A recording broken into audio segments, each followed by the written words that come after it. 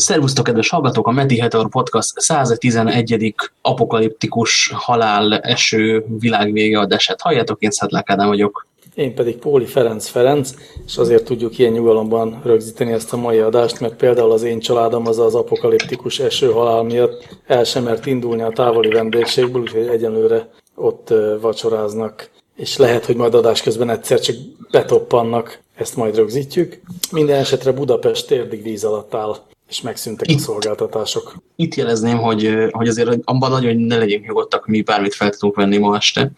Már csak azért is, mert a szomszédos 13. kerületből egykori kollégám már jelezte azt, hogy ott náluk nincsen áram, ami egy picit őt aggodalommal tölti el, illetve tervezett, már a második alkalommal tervezett majdnem vendégünk Zsanett azt jelezte, hogy nála áram tök van, internet speciál viszont nincsen, mert az elázott. Úgyhogy még bármi lehet. Egyelőre nálunk minden van internet, van áram, nem esik már annyira az eső, szóval... Van víz, szomjan nem halunk. Erre akkor kocincsunk is. Szervusztok, egészségetekre, kedves hallgatók. Ez remek. Az űrben pedig, ahogy néztem, saláta van.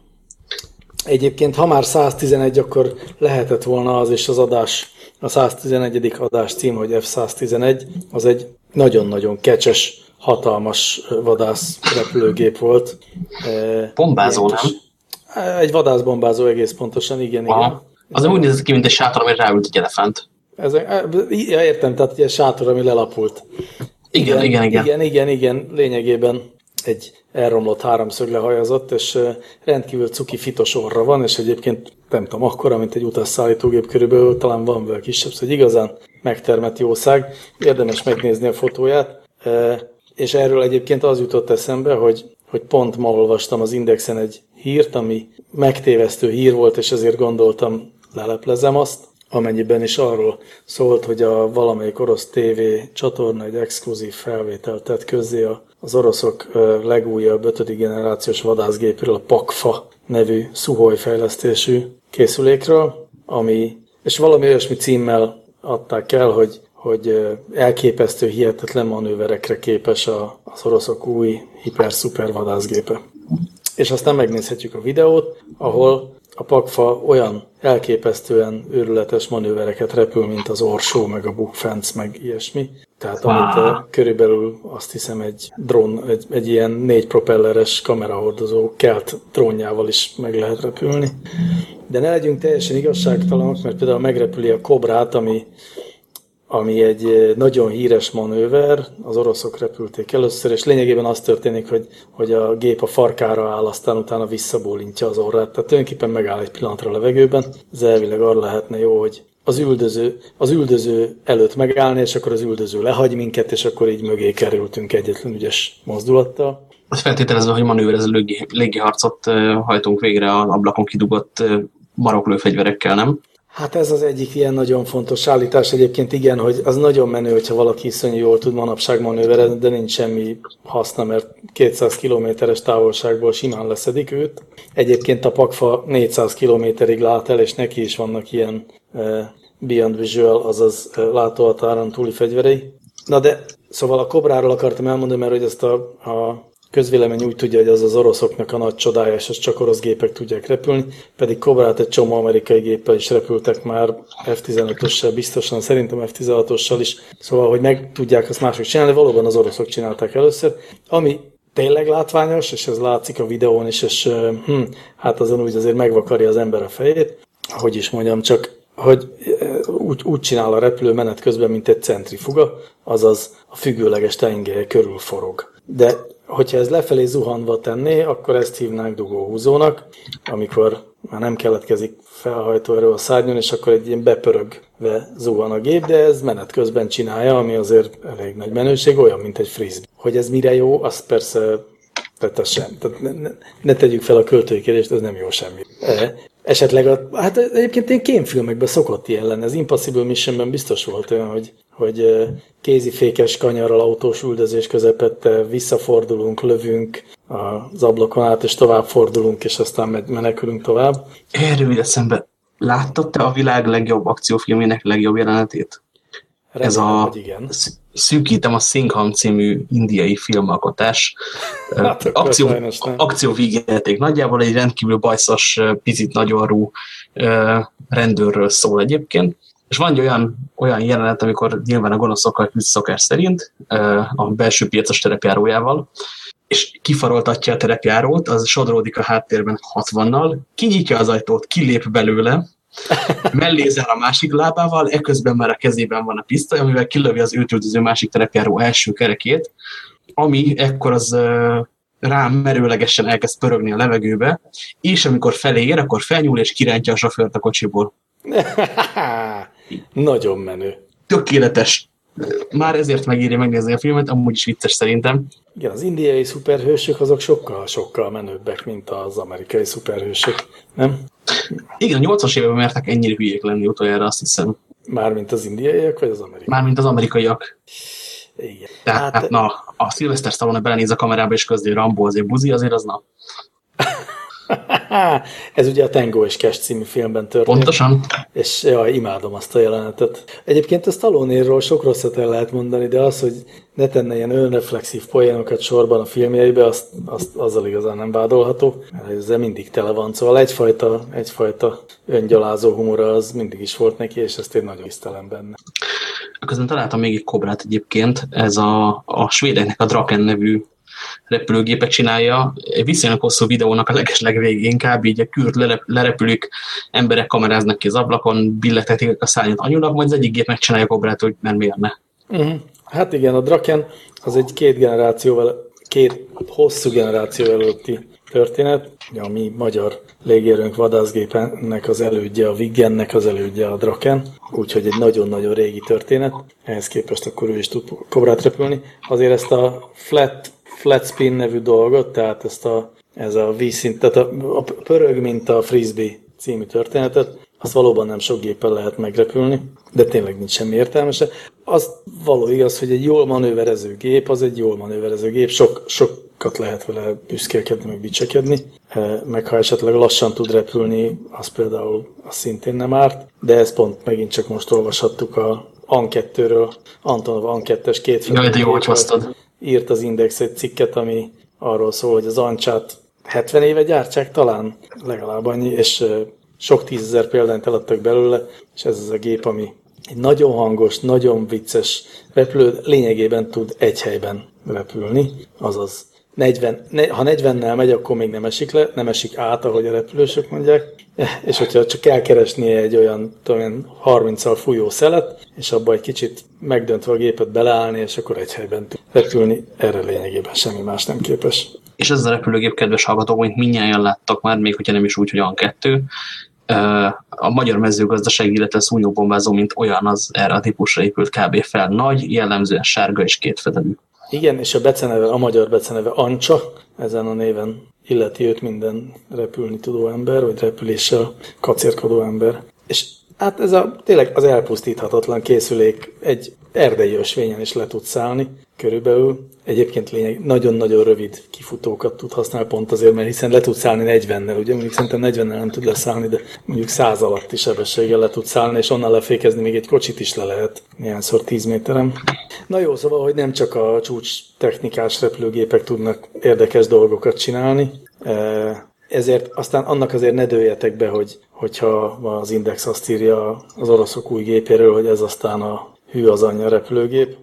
És akkor még egy dolog eszembe jutott repülésre, mert ezt is ma láttam, hogy de ez már másik, tehát nem repülésről szól, csak láttam egy videót, amin egy P-51-es Mustangba belülre a másodpilóta helyére betettek egy ilyen 360 fokos gömbkamerát, és onnan vették fel azt, hogy ez a második világháborús vadászgép együtt repül egy F-22-es 5. generációs vadászbombázóval. Ebben nem ez az érdekes, hanem az, hogy ugye a YouTube-on ez úgy megnézhető, hogy körbe tudod forgatni a nézőpontot jobbra-balra, föl, felé. És ezt hosszan forgattam, mert egyébként a kötelékrepülés az azért nem tűnt annyira érdekesnek, de hogy nem láttam a felfüggesztést. Tehát, hogy az van, hogy akárhova fordultam a képben, mindig a képet láttam, és sehol nem volt egy rúd, ami tartaná ezt a gömbkamerát, vagy egy tapadókorong, vagy nem tudom. Azt már egyébként a Google Street View-s képekre sajnos sem megcsinálnak meg videóknál, hogy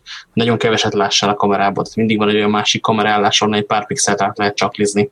Ja, hogy ezt úgy csinálják, hogy ahol a tartó van, ott azt csalják, azt a környezetéből interpolálják? Hát vagy úgy van kompozitálva több kamerából, hogy nehogy véletlenül lássál valamit a mágiából. Hát mindenki tudja, hogy ott van a hörcsög a dobozban, vagy a nyúl a dobozban, de csak el kell rejteni. Hát minden esetre őrült menő, hogy ezt így el lehet rejteni. Az a baj, közben elkezdtem kattingatni a YouTube-on, és igazából ankettes leszállást kerestem az adásnaplóhoz, de ezt nyilván majd adáson kívül fogom. Viszont szembe jött egy Blériot 11-nek a repülése, felleszállás, repülés, iskolakör 2013-ból valami repülőnapról, ami egy 1918-as repülőgép, hogy úgy képzeljétek el, hogy valaki tényleg Louis Blériot bement a praktikerbe, nem tudom, hogy mondjak franciául a praktikert. Praktisea?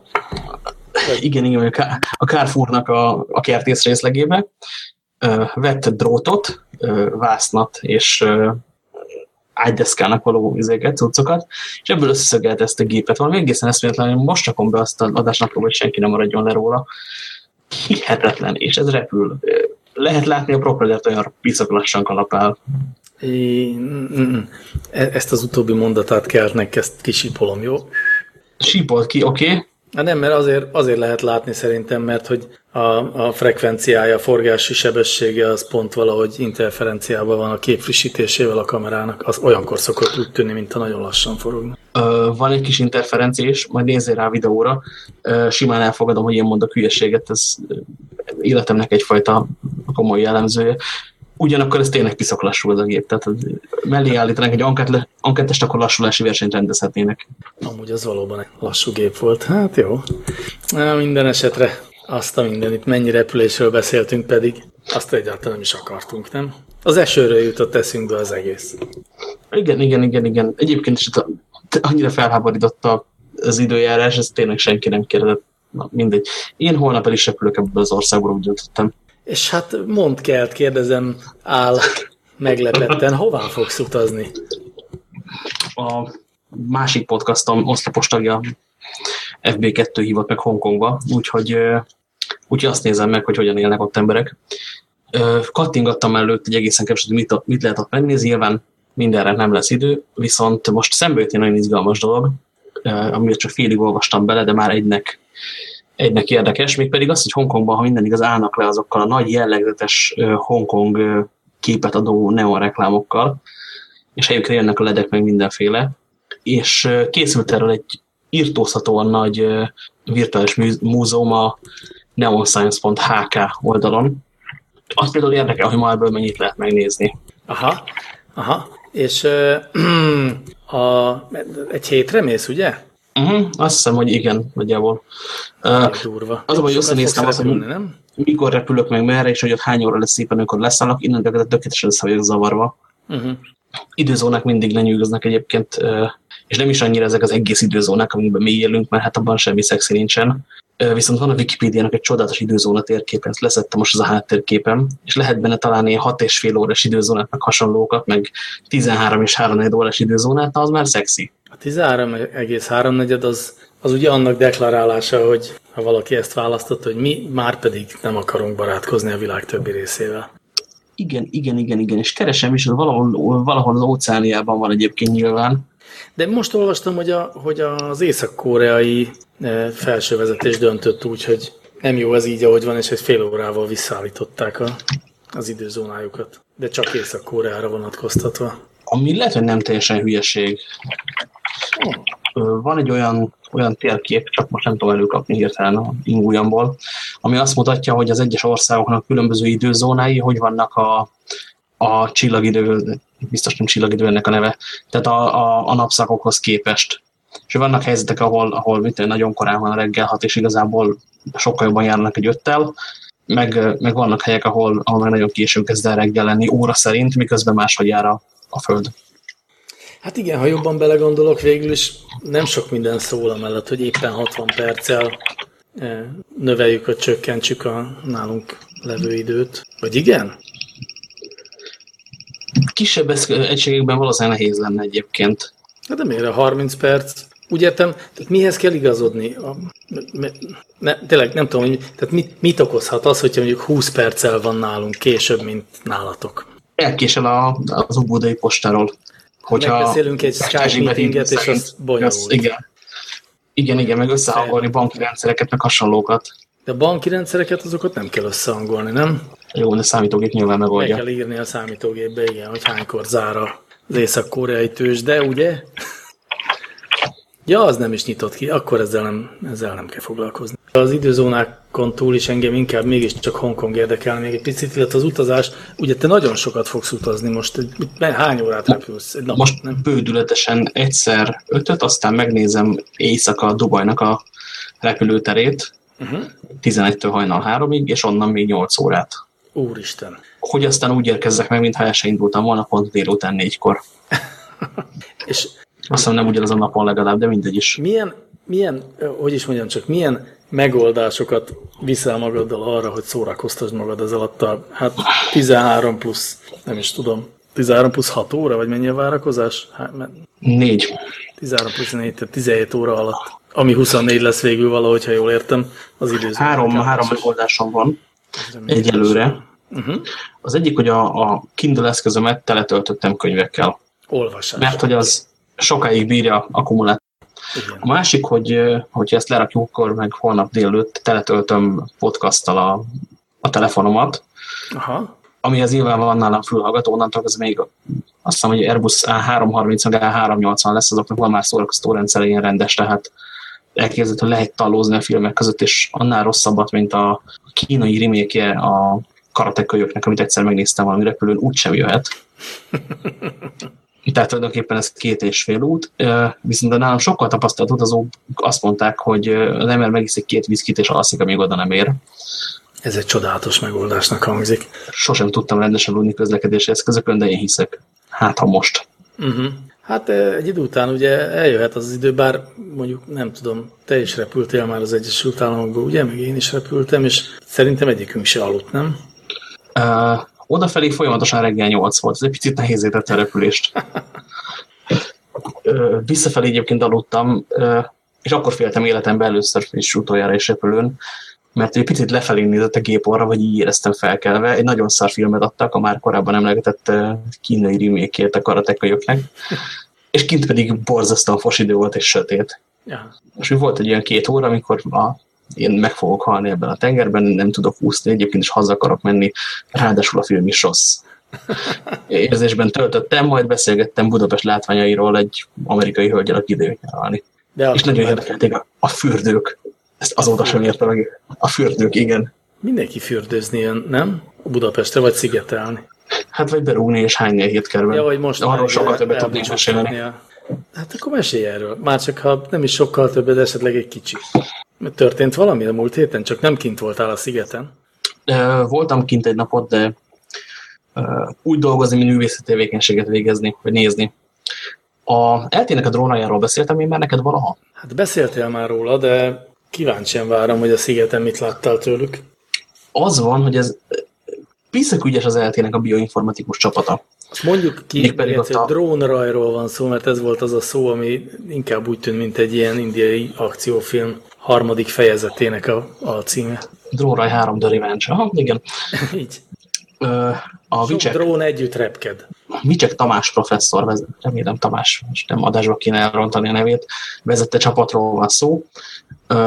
Ő ott az agytröszt, és most a különböző hozzákötődő projektek már jól viszont megtöltenek egy folyosót az eltén, és a drónraj az azt csinálja, hogy ezek a kis drónok felszállnak, kapnak majd parancsot, hogy kb. Mit kéne csinálni, és minden másrészt hogyan csinálják, azt pedig eldöntik önszerveződő módon. Tehát a srácok repüljetek körbe-körbe, mondjuk ez a parancs, és akkor az, hogy kitől hány méterre van, és melyik irányba indulnak el, az már a saját dolguk, hogy kiszámolják, lenavigálják, leközöljék a másik, hogy én megakadtam, hogy itt van az a virtuális kerítés, ami nem szabad túlmennünk, úgyhogy srácok kicsit pauzolni kéne, hát ne toljatok. És ez volt most egy táncos, világító emberes, Zságer Balázs zenés előadásba belerejtve ráadásul. Hát itt most a legelső próbán, ami én voltam, ilyesmi nyilvános főpróbán, ott 5 darab drónnal repültek, de mennek a 10 felé. Igazából izgalmas. Az még, hogy ebből hogy lesz hatalmas nagy show, az nem látszik. Az, hogy ezek a drónok ott el vannak és tényleg reagálnak a táncosokra, az viszont totál igen.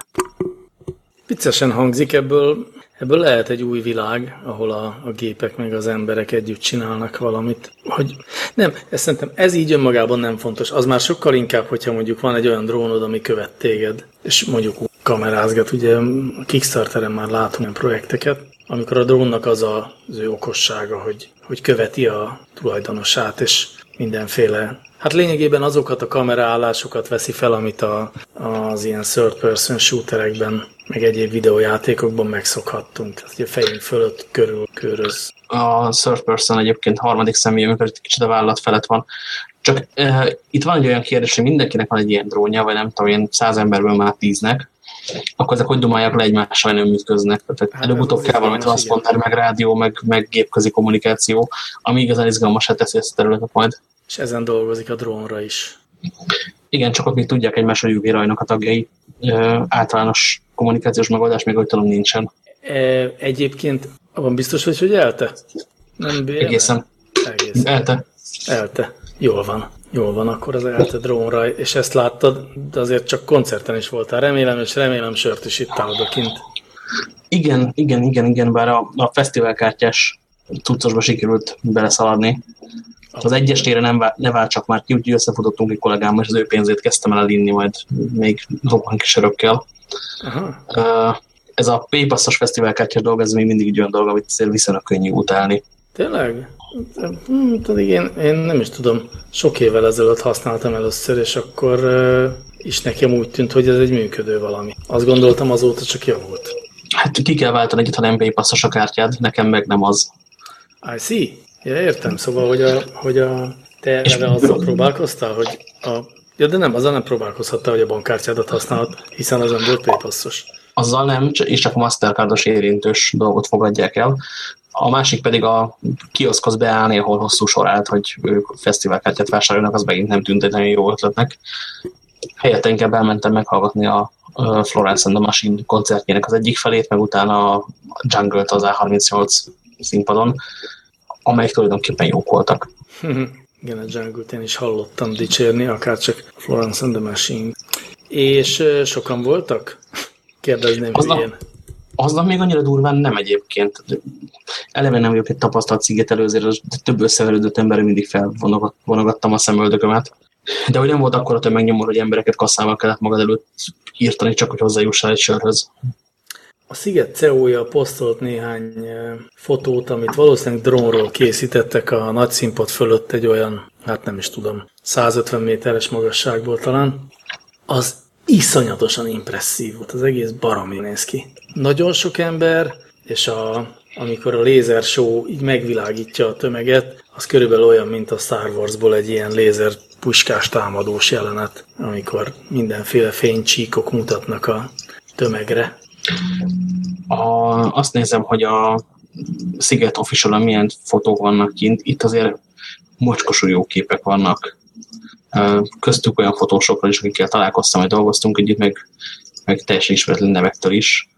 Azt hiszem, hogy nagy fesztivált hálás lehet fotózni. Minden bizonnyal hálás lehet fotózni, de abból a szempontból a fotósoknak nem lehet könnyű, hogy egy csomó új technikával kellene, hogy megbarátkozzanak, és a fotósok nem, vagy hát egy jó részük az nem híres arról, hogy imádna váltani, hogy szívesen használna az új technológiát. De tényleg egyébként ez valószínűleg két nagy irány. Van az egyik, aki még mindig ragaszkodik a lehetőleg filmre fotózna, de hogyha az már nagyon béna, akkor egy DSLR-rel fotóz hagyományos képeket, míg a másik fele pedig imádja az új cuccokat, de amikor tehát már nem csak a fényképezőgép van, hanem vannak a drónok, vagy a selfie botok, hogy új nézőpontokat találjunk, vagy vannak az olyan eszközök, mint az új GoPro, ami hát akkora, mint egy szteroidon hízlalt kockacukor, és tévéminőségű felvételeket lehet vele csinálni a tenyerünkből, akkor elképzelhető, hogy ez valahogy magával hozza a fotós látásmód megújításának lehetőségét is. Ja, nem beszélve az enyhén mozgó fotókról. Ó, igen, arra próbáltak egy csomó mindent, és aztán mindennel igazából halál nehéz volt olyat csinálni, ha jól emlékszem. Az enyhén mozgó fotó? az enyhén mozgó fotó. Egy iPhone-nak volt, ami tökéletesen gyönyörű szép fotókat csinált, viszont iPhone-ra adták ki. Aha. Én azt gondolom, hogy ezzel kapcsolatban egészen közel vannak azok az appok, amiket majd imádhatunk, de azok elkezdődnek közforgalomban is létezni. És közben megtaláltam azt a fotóst, aki csinálta azokat a széles fotókat, amiről te beszélsz. Ez pedig Kálló Péter, csak hogy szerepeljenek névvel is. Ő azért viszonylag gyakorta fotóz drónnal, nem is most kezdte, és ez látszik is ezeken a fotókon. Nagy színpad, nagyon felülről, nem tudom én hány méter magasból. Hát, ha valami szexi, akkor ez. Dobtam is be linket. És szerintem már lassan egy 20 percet beszélgettünk fotókról és videókról az adásban. Egyfajta antirádiózás valósítva meg. Kedves hallgatók, bírjátok ki, hamarosan ismét színekről lesz szó. Visszatértem a halló emberek táborába. A színekről csak azért lesz szó, ugye, mert hogy a nemzetközi űrállomáson aratásra készülődnek az asztronauták.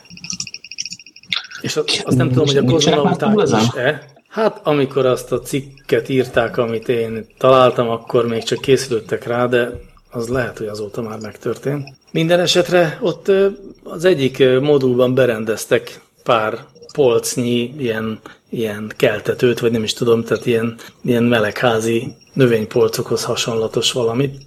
Nagyon cukin néz ki. És itt sok mindenféle zöldséget növesztettek, kipróbálandó, hogy hogyan nőnek ezek a cuccok az űrben. És egyébként egészen csodálatosan szép. Két dolog tetszik ebből a sztoriból. Az egyik az az, hogy a Veggie nevű eszközzel termesztették ezt, amiben azért raktak zöld ledeket, mert mégiscsak hülyén veszi ki magát, hogy egy zöldség nem zöld. És azért ilyen színűt kellett növeszteni. A fotoszintézishez szükséges fényhullámhosszak azok nem ezek egyébként, de hát mindegy, zöld is volt benne. A másik pedig, hogy maga a berendezésemben nevezték ezt a szegény családát, az ilyen eszméletlen hibridja a csúcs technológiának és a hackerkedésnek. Coax kábelek, meg nagyjából printerportnak tűnő dolgok lógnak ki egy kalapácslak színű aludobozból, plusz mivel nyitva van az ajtaja neki, ezért kilóg belőle maga a saláta is.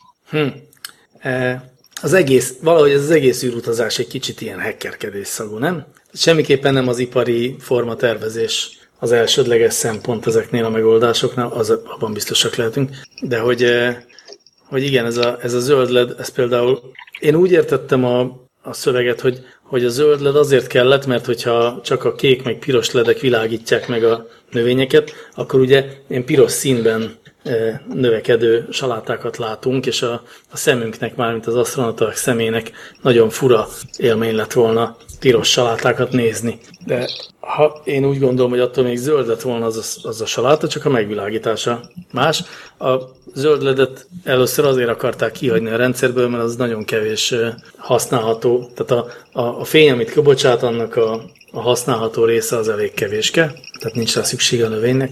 Ám végül mégiscsak tettek bele zöld ledet is, hogy az egész mégiscsak úgy nézzen ki, amikor az űrhajós ránéz, mint hogyha az egy saláta nőne ott. Vagy te úgy értetted Kelt, hogy ez amúgy is, tehát nem is lett volna zöld? Hogyha...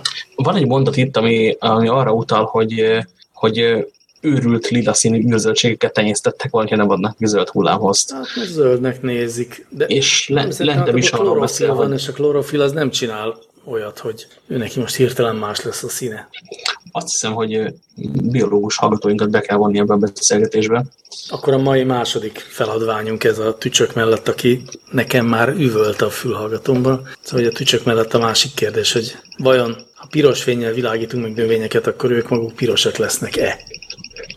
És ha azt űrben tesszük, akkor különösen. Hát ez különösen érdekes, igen, hogyha űrben tesszük, akkor mi történik.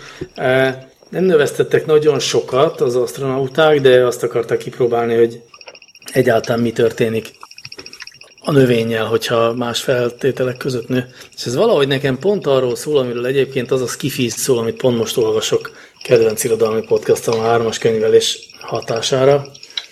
Ez Kim Stanley Robinsonnak az Aurora című regénye. És ez is, meg az űrnövény is arról a dilemmáról szól, legalábbis számomra dilemma, hogy nem tűnik olyan nagyon bonyolultnak ez az egész űrutazás. Ha belegondolunk, hát ott föl kell menni, vinni kell magunkkal oxigént, meg vizet, és fűteni kell egy kicsit, mert egyébként ott kint azt hiszem hideg van. De miért olyan bonyolult ez, gondolhatná az ember, és aztán, hogyha jobban megismerkedik azokkal a kihívásokkal, amit az űr támaszt, akkor meg elkezdi fejét vakarni, hogy mennyire végtelenül nehéz ügy is ez. Ha csak azt vesszük, hogy a háttérsugárzás, a ilyen atomi szintű részecske sugárzás, ami adott esetben, ha átmegy egy memória csipen, akkor az tönkre tudja tenni. Ettől kezdve egészen odáig, hogy létrehozunk egy zárt rendszert, és ez már a sci-fi téma, de tök jól visszaköthető a űrsaláta termesztéshez. Létrehozunk egy zárt rendszert, egy ökoszisztémát, ami nem egy az egyben ugyanaz, mint a földi ökoszisztéma, akkor vajon ott hogyan evolválódnak a dolgok? Tehát hogyan változik például a baktérium törzseknek az aránya, hogyan módosulnak azok a baktériumok, és így tovább. És ugye ez hogyan öli meg adott esetben az embert végül, vagy hogyan módosul maga az ember, hogyha egy ilyen zárt rendszerben növekszik, ami nem olyan, mint az a bolygó, ahol évmilliók óta létezik. A regény arra a következtetésre jut, hogy ez a dolog tulajdonképpen lehetetlen, mert szükség szerint tehát nem lehet elköltözni egy másik bolygóra, mert az vagy alkalmatlan az életre, vagy mérgező. Egyszerűen csak azért, mert más. És a szervezetünk nem igazán képes hozzá alkalmazkodni. Mármint olyan gyorsan, amilyen gyorsan kellene. Az ISS-en, ha jól gondolom, ugyanezt kutatják. Tehát igazándiból nem az a kérdés, hogy megnő-e piros LED fény alatt a saláta, hanem hogy az ugyanolyan saláta lesz-e az eltérő gravitációs, sugárzási és fényviszonyok között, mint a Földön. Egyrészt, másrészt meg vannak ilyen bentlakásos kísérletek, azok nagyon izgalmasak. Van például 500 napos marsi, vagy volt egészen biztosan, ami meg azt kutatják, hogyha emberekre bezársz egy nagyobb méretű térbe, adsz nekik búvárruhát, amivel ki lehet jönni, meg kvadokat, amivel mintát kell időnként gyűjteni a Utahi sivatagban kb. És 500 napig tart az egész program, akkor mondjuk a 300. környékén elkezdenek kiélezett csontokat gyártani csak azért, hogy leírkolhassák a másikat, és kiszabaduljanak az egészből, vagy meg lehet maradni éppen a végére. Hát ez a földi marsi expedíció, ez azt bizonyított, hogy meg lehet maradni, nem? Meg lehet, de még nem rakta be minden változót a történetbe, úgy emlékszem. Mintha párok még nem lettek volna. Aha, igen, az egy fontos keverési szempont. Vannak itt még játékok. Amúgy meg próbálják ezt ezéből befektetői pénzből is kitalálni, hogyan lehetne lakni különböző bolygókon. Pont a héten volt a Gizmodón egy cikk arról, hogy a Mars One nevű csodálatos cég az rendezett egy vitaestet, ahol 2 nagy kritikus elmondta nekik, hogy miért nem működik az, amit ők kitaláltak, és hogy nem lesz 2020-ra élő ember a Marson. Kezdve rögtön azzal, hogy a Mars egy picit messzebb van, mint az ISS, ahová fel lehet küldeni ellátmányt, és hogyha elromlik valami, akkor beülnek a űrhajóba, és lejönnek haza, és azt mondják, hogy srácokat megszakadt a 10 éves időtartam, amíg ember volt fent folyamatosan, viszont cserébe senki nem halt meg. És a Mars ehhez képest messze van, nehezebb hazajönni, és sokkal több tartalék alkatrészt kell küldeni, mert lassan írod az ellátmány.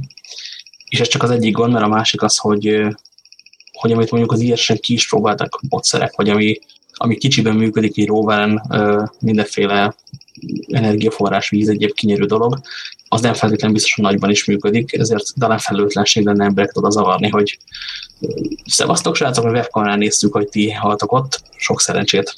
Szerbonnal kesztyűtartóban. Na jó, de hát az űrkutatás azért többnyire erről szokott szólni, hogy akik elmennek ezekkel az eszközökkel oda messzire, azok azért többnyire tudják, hogy erre számíthatnak. Tehát, hogy ez benne van a kalapban, nem? Benne van, csak itt egészen riasztó nagy utánpótlást igényt írtak a 50%-os túlélési arány eléréséhez is. Tehát az első 2 ember visz magával 3 dragonnyi tartalékalkatrészt, és a másik 2-vel küldenek még 3-nyit, és így kezdődik a sztori.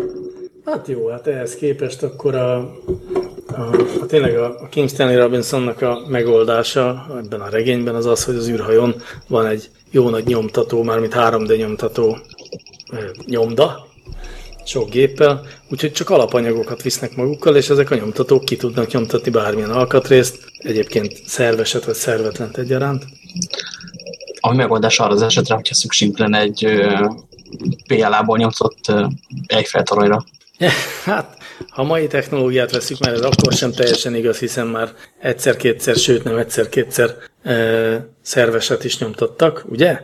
Olyannyira, hogy láttunk mi már magyar kiállításon Nutellából nyomtatott feliratokat pirítós kenyéren, de nyomtattak már húst is, mesterséges húst, szóval azért lehet sokfélét nyomtatni, nem csak Eiffel-tornyot PLA-ból. A regény szerint lényegében az egész hajót újra ki tudnák nyomtatni alkatrészenként, vittek magukkal annyi üzemanyagot, és hiába van egy ilyen nagyon erős eszköz a kezükben, ez lényegében semmit nem segít azokon a problémákon, amiken nem segít. Na most ezt persze nem spoilerezem el, tessék elolvasni. Nagyon ilyen agyba markoló. Téged ezt nem érint, ugye te már olvastad a regényt. Nem, én nem olvastam, azt Balázs ajánlotta, de most már ketten beszéltetek rá arra, hogy ezt nekem el kell olvasni. Hihetetlen lassú, és nagyon fura, hogy az ember azt érzi, hogy már minden megtörtént, és a Kindle 33%-ot mutat, úgyhogy izgulok, hogy hova juthatunk még. A Hard Science Fiction-nek van egy ilyen vonása, amikor emberek fényéveket utaznak, és a felénél azt hiszed, hogy már elolvasod a regényt kétszer, aztán még jönnek dolgok. Így. Egy jó hosszú idővonalakat felrajzolni, az egy felelősségteljes dolog. Na hát ezt csinálta pontosan Új Péter és az Index egykori főszerkesztője 2000-ben. Jaj. Azóta is klasszikus cikk. Minden 5 évben másmilyen klasszikus. De most valamiért megint a látóterünkbe került. Új Péter 2000-ben az Indexen írt egy cikket arról, hogy a VAP forradalom az egy mekkora marhaság, mekkora humbug az egész. És hát itt 15 évvel később persze vicces visszaolvasni az egészet. Számos durva tévedést tartalmaz, legalábbis olyan állításokat, amit aztán a rákövetkező évek súlyosan megcáfoltak. Egy dolog mégiscsak menti, hogy ő konkrétan a VAP-ot, vagy jó részt ebben a cikkben a VAP nevű technológiát anyázza, ami valóban egy rövid életű, hát nem zsákutca volt, hanem mondjuk, hogy az átvezetés, a kapcsolat nélküliség és a használható mobil internetes technológiák között, és hogy az valóban nem volt alkalmas igazán semmire, és valóban eljöttek a sokkal gyorsabb és immár használhatóbb technológiák. Hát illetve egy olyan, hogy a cikk megszületésének pillanata és az első használhatónak tekinthető okostelefon, amit nevezzünk az egyszerűsítkedő iPhone-nak megszületése között eltelt az a 7 év, ami alatt egy gyerek iskolába kerül és megtanul írni, olvasni.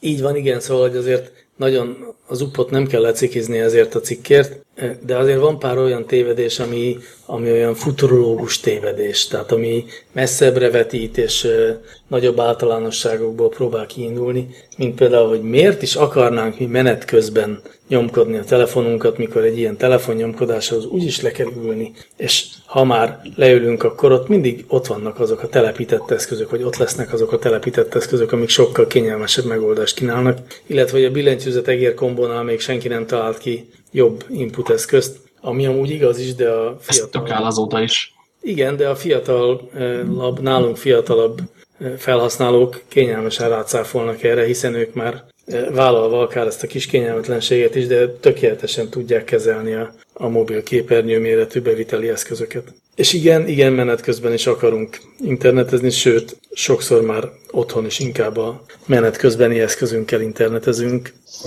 Ezt már sokszor átbeszéltük. Ebben Új Péter mindenképpen tévedett akkor. Ahogy abban meg a svájci bicskaságban.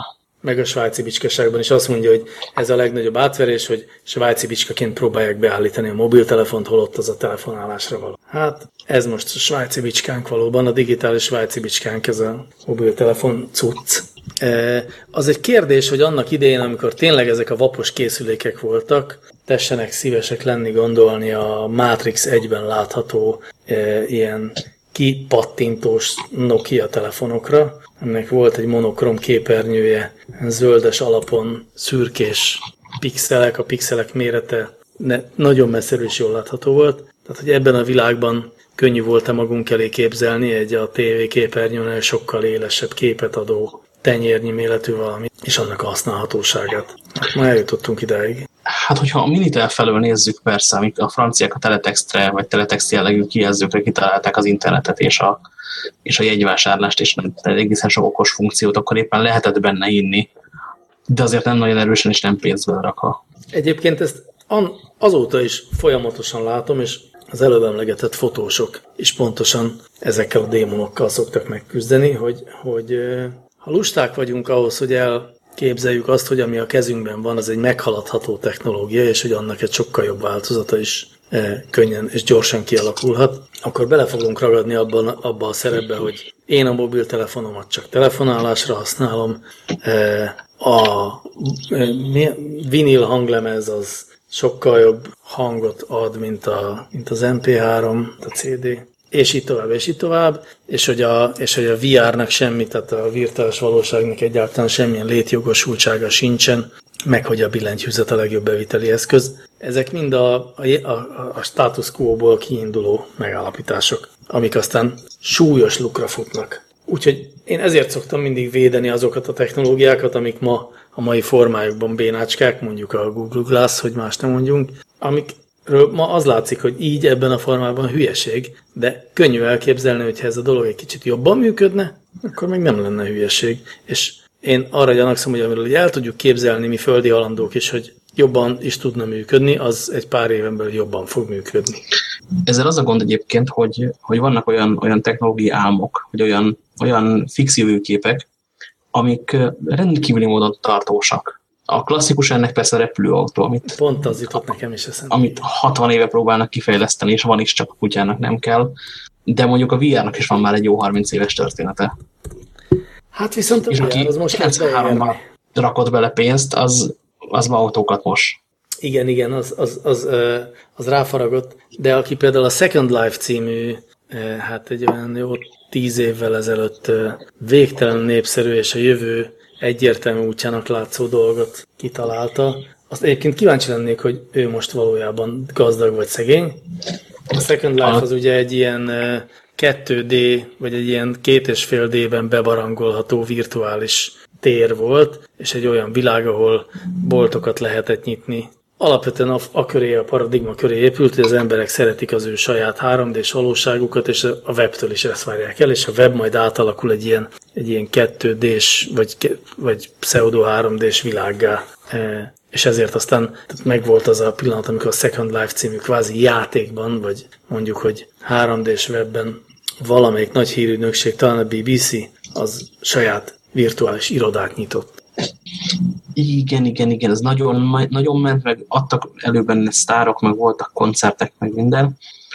Aztán kiderült persze, hogy az igazi feature egy virtuális világnak ebben a formájában nem csak a többi ember, aki ott van valamilyen módon, hanem valami sztorit kell hozzáadni, és a World of Warcraft röhelyesen sokkal sikeresebb lett.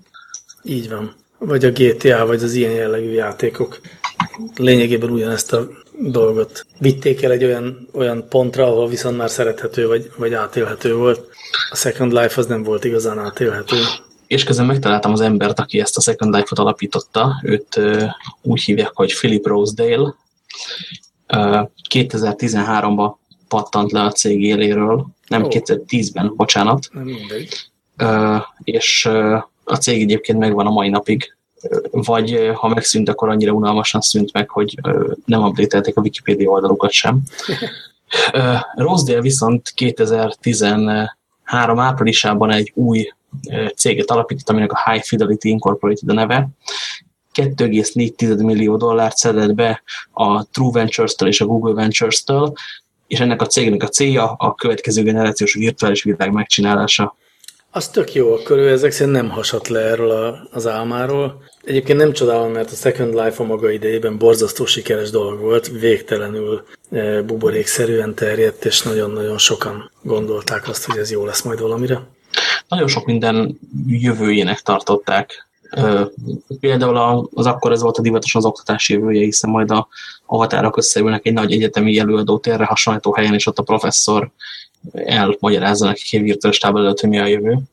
Hát aztán speciálisan működött. De hát milyen közel van hozzá az a mai megvalósult valóság, amit ezek a most nem jut eszembe a betűszó egyetemek csinálnak. Hócok? Igen. Így van. Tehát azok az egyetemek, amiket online követhetünk, vagy a fél évekre online iratkozhatunk fel, és videó előadásokat nézünk meg, majd aztán mindenféle ilyen chatszerű chatroomokban, vagy chatszobákban tanácskozhatunk a gyakorlatvezetőinkkel, illetve a többi hallgatóval. Ez nagyon közel van azért a Second Life-hoz.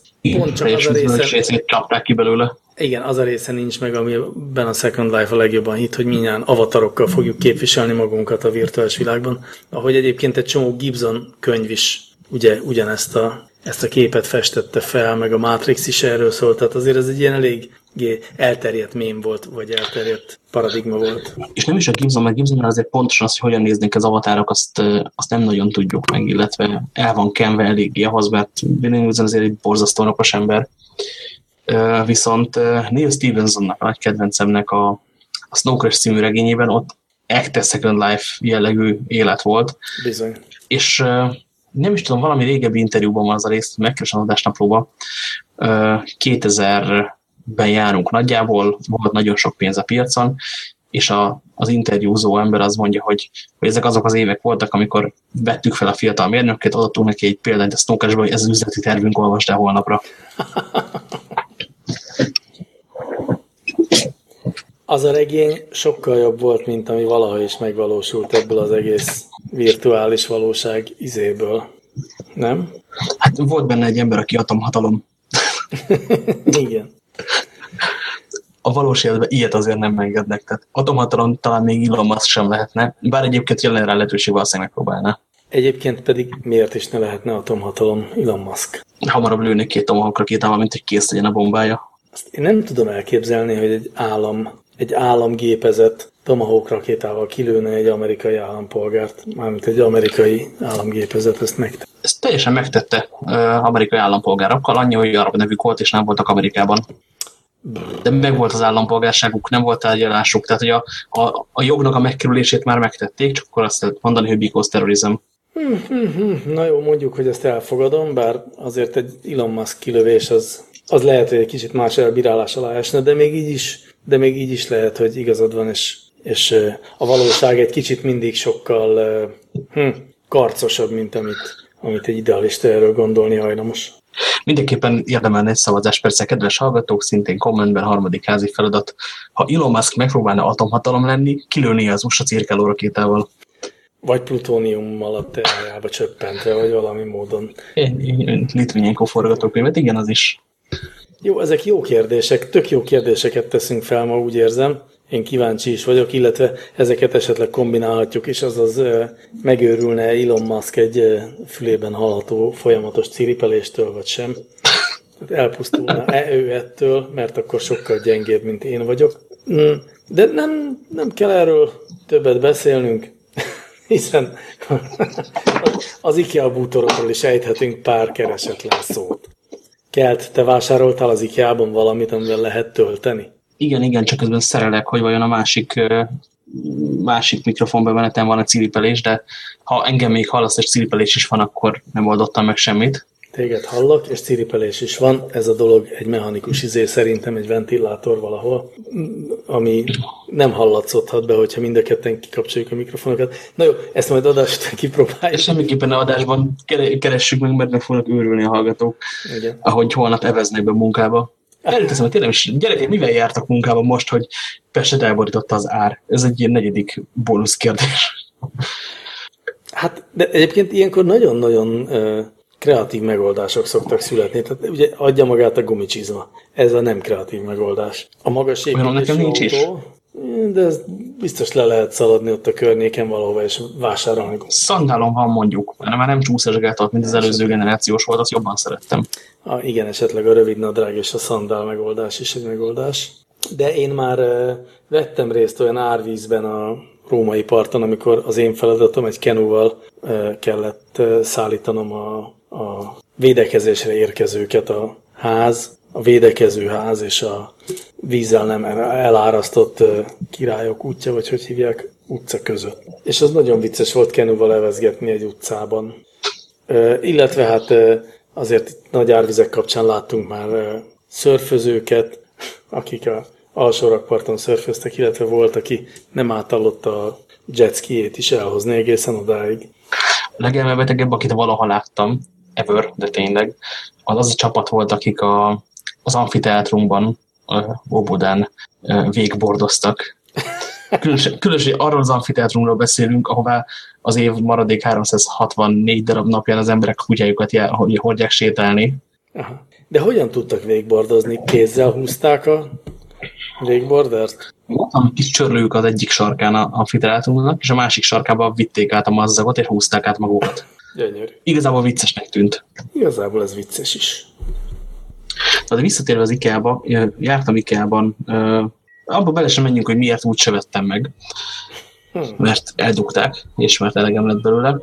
Viszont egészen nagy polca van ott náluk most ezeknek a drót nélküli töltőknek, amiket mi amikor mondták, hogy lesznek, akkor már erről beszéltünk. Igen. De hogy most meg is lehet őket nézni, és tényleg nagy mennyiségű, lámpába épített, bútorba süllyeszthető, virágcserépnek tűnő, laptop töltőt elrejtős, kaspós megoldások, mindenféle van.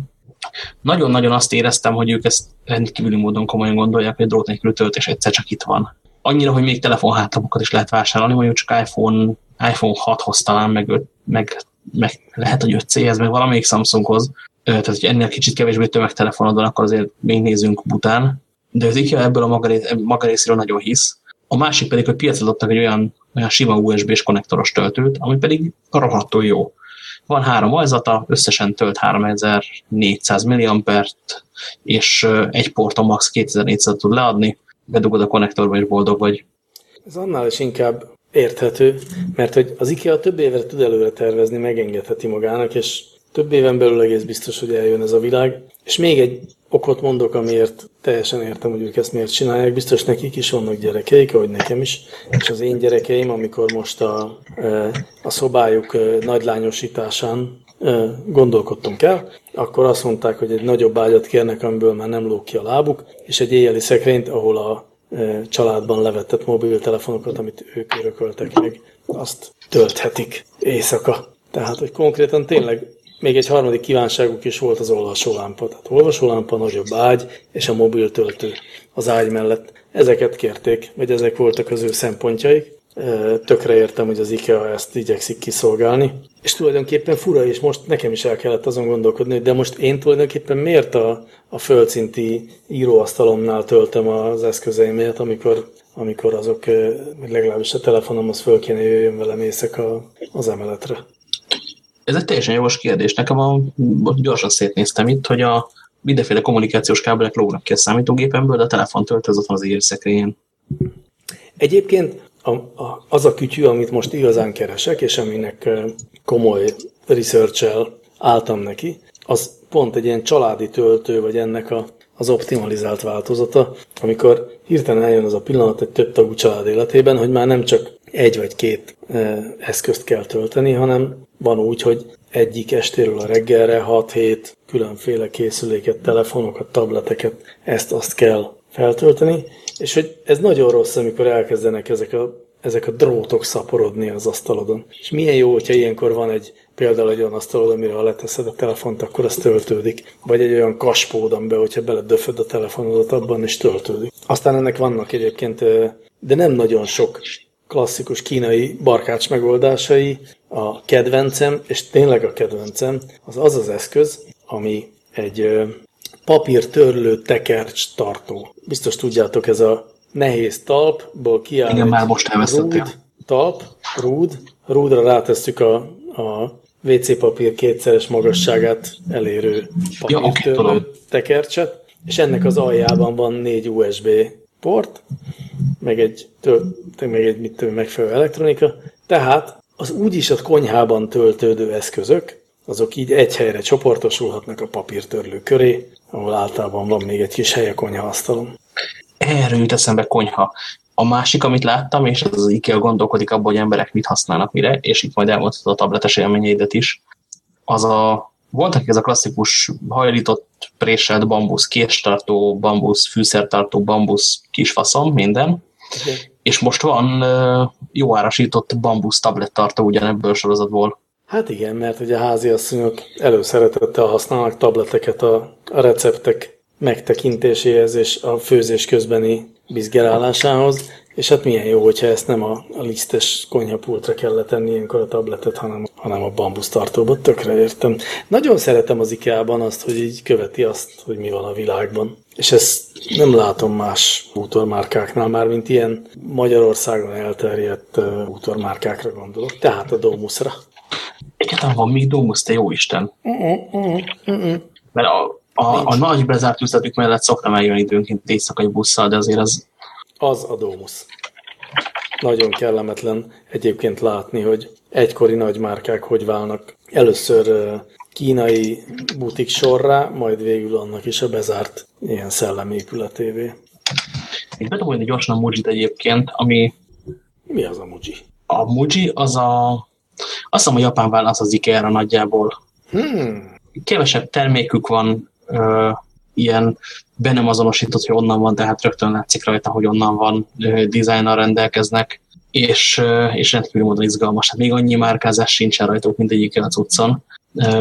Igazi gáspár márka egyébként ilyen szempontból. Azt hiszem, hogy Magyarországon nincsen német boltjuk, talán van, meg brit boltjuk egészen biztosan.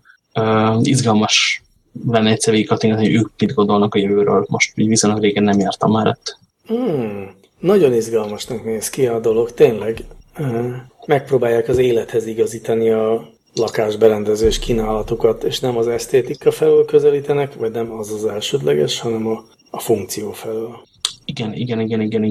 És helyenként egészen bolondul néznek ki a dolgok, kezdve rögtön a magasan a falra szerelhető CD lejátszó, aminek lóg lefelé ilyen drótja a falon, viszont maga az eszköz meg tök szépen néz ki. És igen, adja magát ez a megoldás teljesen.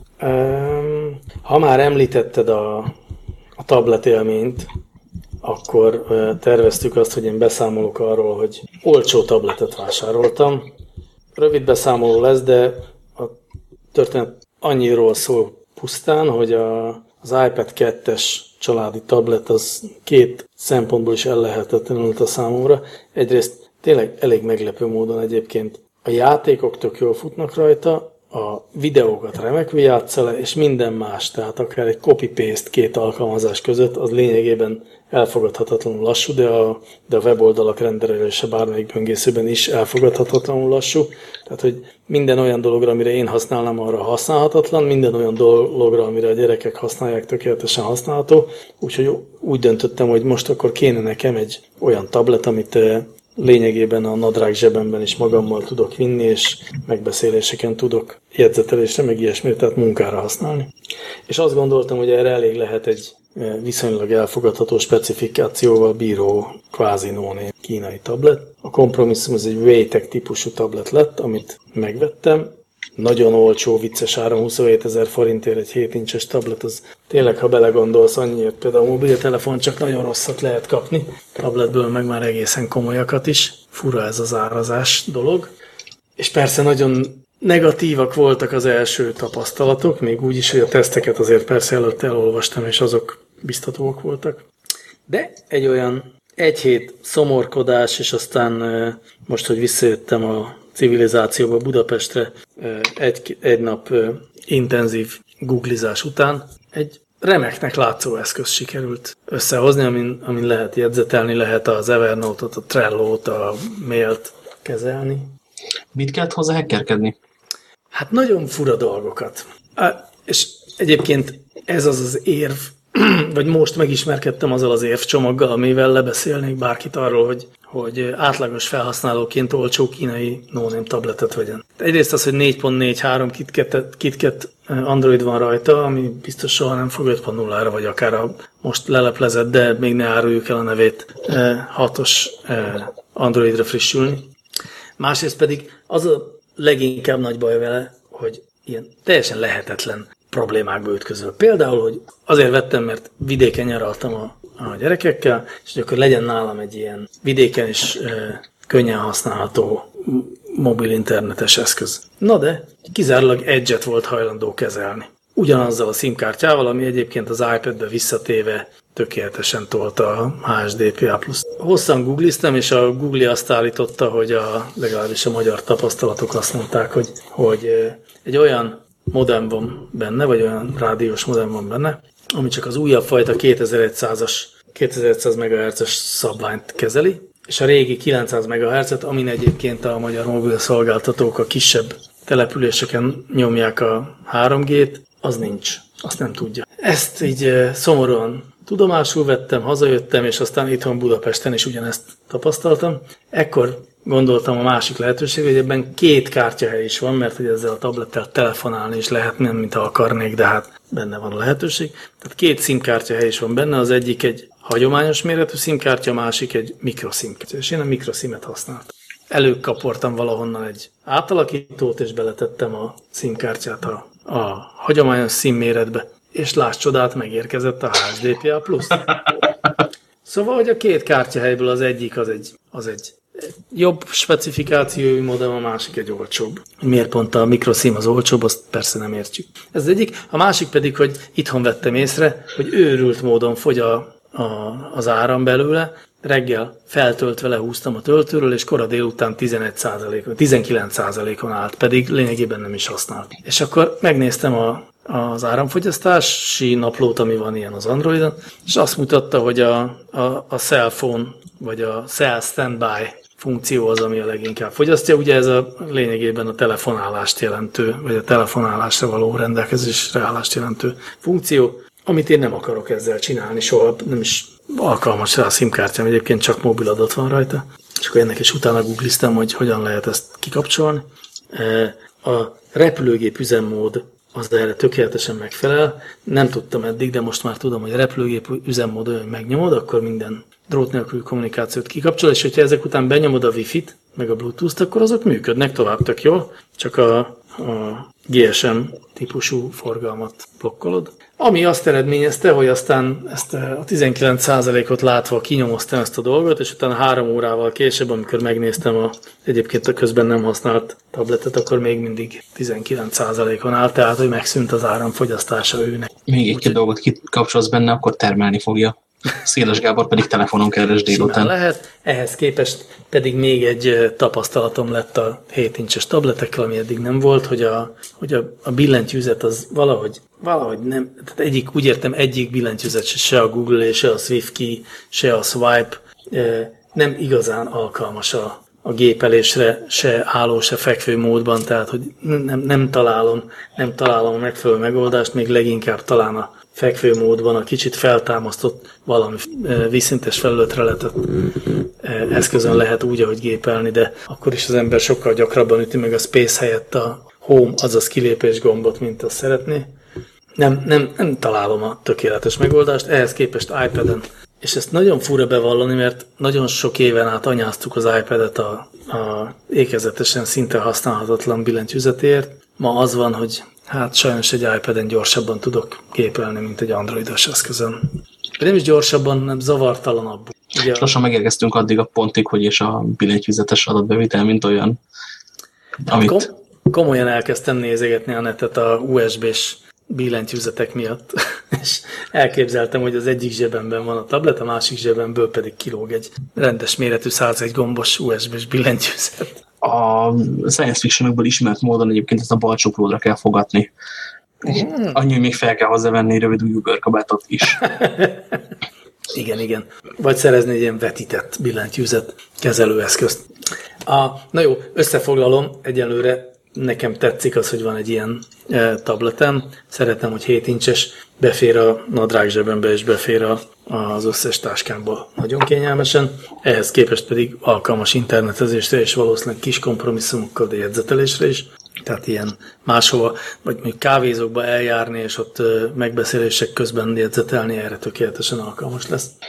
Az, hogy egyébként, hogy a befér a falzsebembe, vagy befér a zsebembe mondatodon eszembe jutott az este, azt hiszem egy Golden Blue díjkiosztó volt, amire elvittünk egy tesztre kapott netbookot, mert akkor ez még nagyon menő volt tudósítani, aminek később az övedbe dugva végezte, és azzal te még táncoltál. Tehát a mekkora eszközzel lehet még élni egyébként szabad kezekkel, az egy nagyon tág dolog.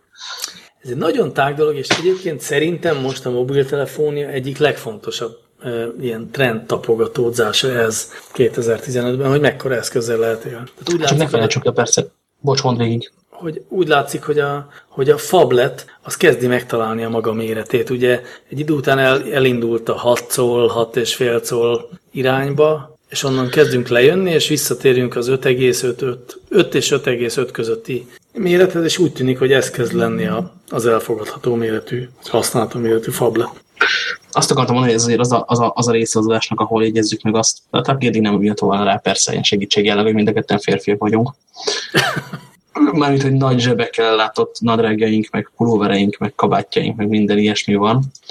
És ugye egészen más utat járnak be azok kütyük, amiket nők vásárolnak, kezdve a retikülbe amúgy is beférő eredeti méretű fablettől egészen nagyon kicsi mobiltelefonokig. Igen. És ennél még talán lehetne izgalmasabb az egész, ha ebben gondolkodnának is. Igen, és van is egy témánk, amit régen tolunk magunk előtt, és most se fogunk elővenni, de mindenképpen érdemes elgondolkodni rajta, hogy vajon miért vannak egyelőre csak férfi kezekre applikálható méretű okos órák, miért nincsenek nők számára is elfogadható kinézetű, meg méretű, meg dizájn okos órák, ez tök fura.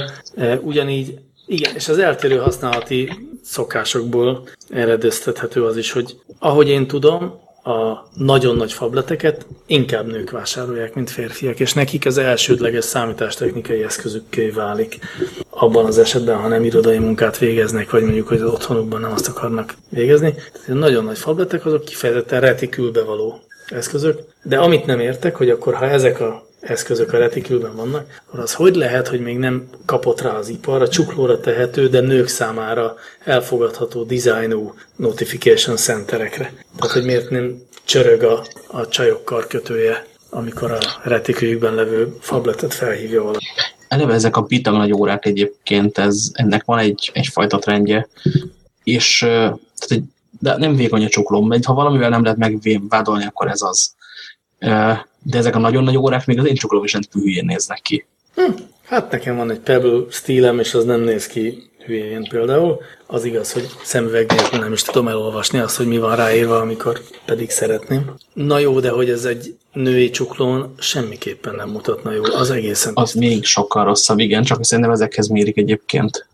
Tehát vannak ezek a rendkívül nagy, messziről is rendkívül remekül látható Omega Seamaster rakétakilövőt és nem tudom, mosógépet is tartalmazó órák, amik legalább annyira szólnak arra, hogy te megvetted ezt az órát, mint az, hogy tudod, hogy 12 óra 7 perc van. Hát figyelj, az évelek környékén én tettem egy jóslatot, hogy 2015 az okos órák éve lesz, és most ezügyben nem érzem magam hülyének. Tényleg ez az év arról szól. És most bátran megteszem azt a jóslatot is, hogy 2016 pedig a női csuklókra való okos órák éve lesz, de az okos órát értsük úgy, hogy nem az a fajta okos óra, amit mondjuk az Apple Watch fémjelez, tehát mindent tudok rajta csinálni, játszani is, meg nem tudom, hanem csak a jelző funkció, a notification funkciónak a csuklóra helyezése fog találkozni a női ékszer kategóriával, és ez így nagyon rendben is lesz. Azzal már bentebb vagyunk, persze. Így van, azzal már bentebb vagyunk. Hát tulajdonképpen szerintem még egy témánk van, amiről érdemes beszélni. Az pedig az, hogy vége van a freemiumnak, illetve hogy mi történik most a zenében, mert te is hoztál egy olyan hírt, ami egy picit aggasztó, vagy egy kicsit zavaró, meg nekem is szembe jött egy olyan, ami azt mutatja, hogy mintha megint nyeregben éreznénk magukat a jogtulajdonosok, és egy kicsit most lehetnek köcsögölni az internettel. Én egy kicsit másképp fogalmaznék, mint te azt mondod, hogy ijesztő helyzet kezd előállni. Én meg azt kezdem érezni, hogy megérett a világ arra, hogy fizessünk valamennyit a zenéért, a zenehallgatásért, mármint hogy az emberek kezdenek talán hajlandók lenni fizetni a zenehallgatásért, de valóban van két hírünk, ami erről a dilemmáról szól. Az egyik, amit te hoztál, hogy a SoundCloud elég rossz bőrben kezdi érezni magát. Igen, és ez abban nyilvánul meg például, hogy most már szívesebben teljesíti a kiadók kéréseit, és tűnnek el mondjuk az izgalmasan nem licenszelt hangmintákat tartalmazó dalok a SoundCloudról. Kis mennyiségű panasz van, de azok nagyon hangosan panaszkodnak, hogy srácok, régen nem ez volt. Hát régen minden sokkal szebb volt, és régen sokkal kevésbé kellett félni a nagykiadóktól. Most azt hiszem, hogy a nagykiadók már valamennyire megélték azt, hogy nekik kénytelenség volt átköltözni egy új platformra, és nagyjából ez a költözés többé-kevésbé megtörtént. és ezért most újra felbátorodtak, és most már próbálnak beleszólni a világ folyásába. Erről szól a másik hír is, hogy a Spotify úgy tűnik októbertől átalakítja az üzleti modelljét, és az valami olyasmi lesz, hogy várhatóan nem lesz ingyenes zenehallgatás, hogyha lesz is, akkor sokkal több korlát fogja azt korlátozni. Mert hogy a nagy kiadók próbálják megakadályozni a Spotify ingyenes streamet. Ingyenes reklámok által támogatott streamet adhasson a felhasználóinak, mert a Spotify felhasználók még mindig nagyon szeretik azt, hogy ingyen hallgathatnak zenét. Ehhez képest, hogyha te Spotify felhasználó vagy, akkor olyan havi 800 forintot kell körülbelül fizessél? Többet, Nem, inkább 3000. 1500, nem, 5 euró. 5 euró? 5 euró. Az nekem családi az drágább, minden is. Hát a családi az úgy van, hogy 5 euró az első, tehát az előfizető, és minden további családtagnak 2,50-be kerül az előfizetés. Ezt onnan tudom, hogy éppen ma reggel tettem fel a kérdést családom tagjainak, hogy akkor 3 vagy 4 főre fizessünk elő, lévén a feleségem még soha nem használta az ő előfizetését. Szóval, hogy egészen keveset kell már csak fizetni azért, hogy lényegében korlátlanul hallgathassunk zenét, hogyha nem akarunk nagyon-nagyon messzire kalandozni a mainstreamtől. Tényleg nagyon-nagyon messzire, az most komolyan értendő. De hogy ehhez képest is még sokan szeretik az ingyenes Spotify-t, és ezt akarja most megfúrni a nagy kiadók egyesített erődemonstrációja. Illetve van ennek egy olyan része még, amit nem látunk, vagy nem látunk elég jól, hogy a különböző nemzeti Spotify-okban mi van benne, és mi nincsen benne. Mindig utazó ismerőseimtől szoktam azt hallani, hogy és akkor keresték itt az AC/DC-t, és olyan albumokat találtak, ami vagy nem volt benne a magyar Spotify-ban, vagy olyanok hiányoztak, amiket így megszoktak, hogy vannak. Uh-huh. Van a szolgáltatás, amit mi egy dolognak gondolunk, amire elő vagyunk fizetve, és hogy közben nagyon ügyesen van geoszűrve az egész. Igen, és a nemzeti törvénykezés korlátaiba ütközünk, amikor itthon vagyunk, ami fura mindenképpen.